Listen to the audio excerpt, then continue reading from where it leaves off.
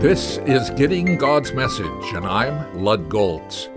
As we continue our biographical study of the life of Paul the Apostle, we now come to the last point in our outline, his legacy.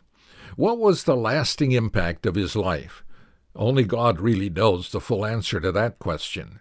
Reflecting on this, I came up with at least 4 areas where his lasting impact is obvious: the church, his mentees, his books, and especially the book of Romans. God chose him to explain how in the church believers from all cultures are brought together into one body.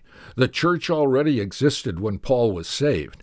In fact, he was committed to destroying the church and was on his way to Damascus to wipe it out in that city. After he was saved, he was passionate about reaching Jews.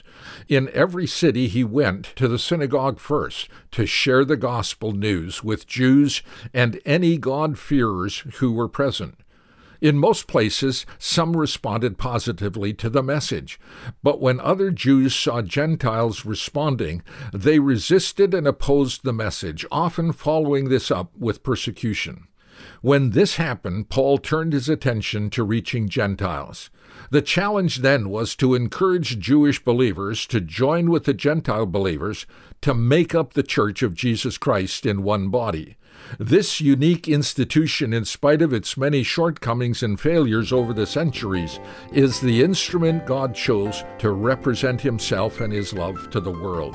The Church Universal, multifaceted and triumphant, is uniquely a significant part of Paul's legacy.